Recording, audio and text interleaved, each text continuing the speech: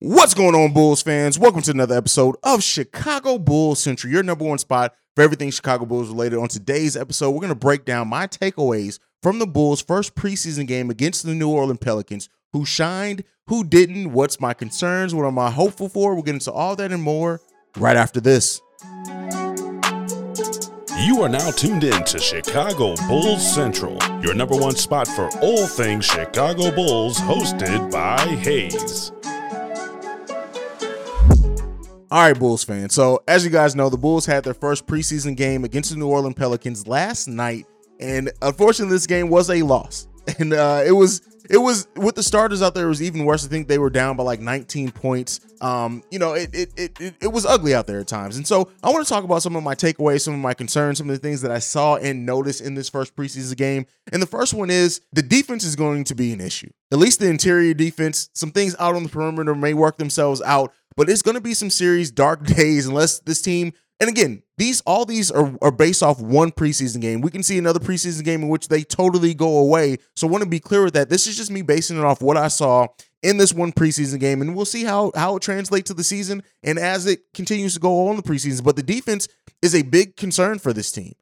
Interior defense, specifically Zion, got to do whatever he wanted to do, and that's similar to what we did against dominant centers last season. I know Zion is not a center, but considering how he gets his offense is very similar to how the dominant centers do.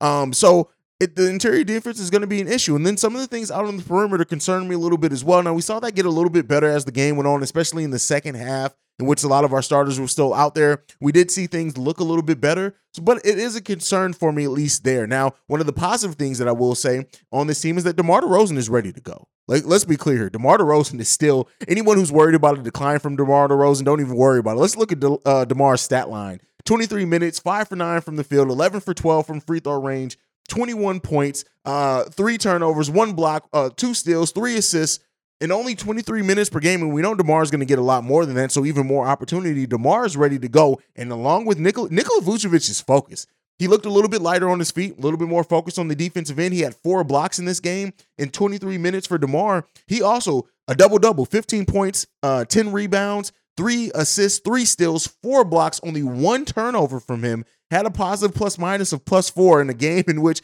we were down a lot when the starters was out there. And then also his passing, just some of the ways that that Nikola Vucevic passed and got players open, it looked very good out there. And I think that looking at what I can see as far building on this is that it looks like they're going to use Nikola Vucevic as a little bit more of a building block to the offense than maybe what we did last season. And if that continues to be true, I think that's going to bode well for the Chicago Bulls as well. Now, another thing that shined to me, we'll get to what we're all going to want to talk about at some point, but out of the potential starting point guards for this team, Goran Dragic just looked either disinterested. Now, again, it's a preseason game for a veteran player, so you may just not have been locked in. But Goran Dragic in his 13 minutes, only 1 for 4 from the field, a negative plus-minus of -13. Alex Caruso didn't look too good out there, but he looked better than Goran Dragic for sure. But again, the one thing that I will say about when Alex Caruso was out there is that the offense moved a lot more freely when Caruso was out there. Now, he did play 17 minutes. He was 4 for 7 from the field,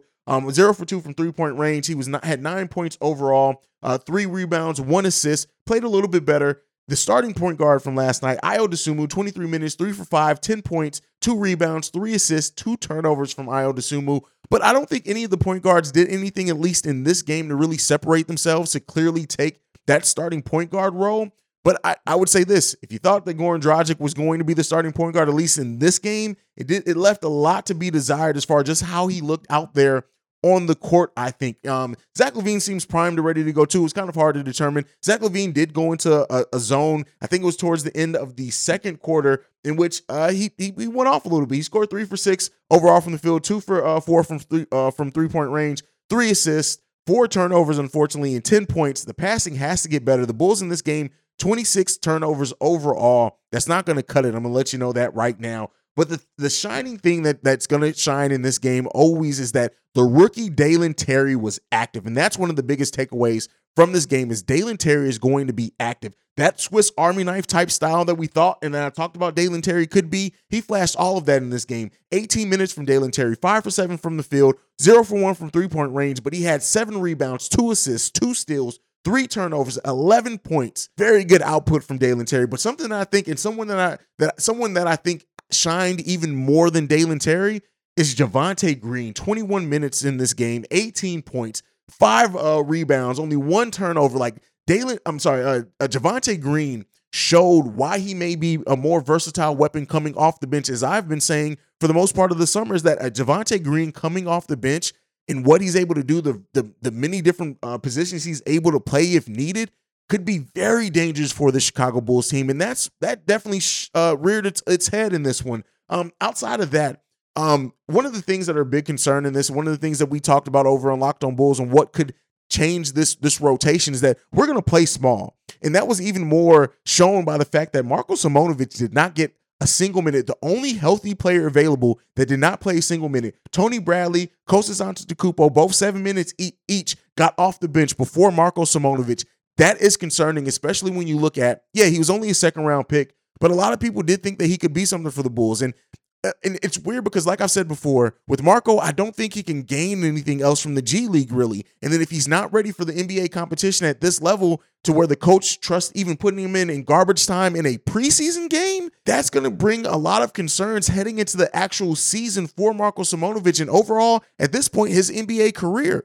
Now, Marko didn't play too well over in Eurobasket either. So at this point, it's really, really getting concerning when it comes to Marko Simonovic and what that's going to look like for him. But outside of that, even the 2 big men that got off the bench before him, Tony Bradley is still very much Tony Bradley, out there uncoordinated. He did have 4 points in this game, but nothing to call home about. Kostas Antetokounmpo at times looked like he didn't know where he needed to be. The ball handling was bad, like he couldn't protect the ball. Some defensive rotations look kind of good at times, but it just was some concerns there. But again, these are players that you're not expecting to be a big part of your Chicago Bulls team once the regular season starts. But I know there were some people that thought, hey, maybe Kostas is going to be replace Tony Bradley on this roster. And if he does, it's going to be a lot of the same, at least it looks like from one preseason game. Now, Andre Drummond, it's kind of hard for me to judge Andre Drummond.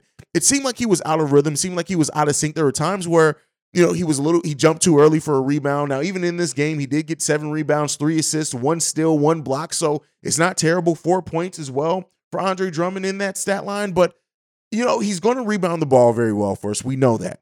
And his passing is kind of there too, but it seemed like he was just kind of out of sync. So it's hard to judge him on this game. And again, it's a preseason game for a veteran player who's been in the league over a decade. So it's kind of hard to do that with that one. But at least looking at it, that's kind of my takeaway as well. But Patrick Williams as well. I want to talk about Patrick Williams before we go. Didn't see the results, right? 17 minutes, 2 for 7 from the field, 1 for 2 from 3-point range. He had 5 rebounds, 1 assist, 2 turnovers, and 5 points in the game. He had a positive plus-minus of +7 though. But in this game, you did see Patrick Williams be more aggressive. That's what we wanted to see. He was more decisive in the way that he shot the ball. He took those shots confidently. When they pushed out to him, he tried to get to the cup. He took his 3-point shot confidently. When they left that open for him, he just didn't knock it down in this game. And so if that starts falling, it's a more positive outlook for Patrick Williams. But looking at it, he took 7 shots in 17 minutes. Keep in mind, Patrick Williams has averaged in his career over 20 minutes per game, but has only averaged 6 shots per game in that time. For his career, Patrick Williams averaged 7.2 shots on 27 minutes per game. So considering he played 10 minutes less than his average, but took the same amount of shots, didn't hit it at the greatest clip, but took the same amount of shots, could bode well for him being a little bit more aggressive in this upcoming season. And that's what we want to see from Patrick Williams. So if that happens, if he's a little bit more confident, good. Hopefully this game doesn't shake his confidence too much to where now he doesn't shoot it or he's hesitant to shoot it at all.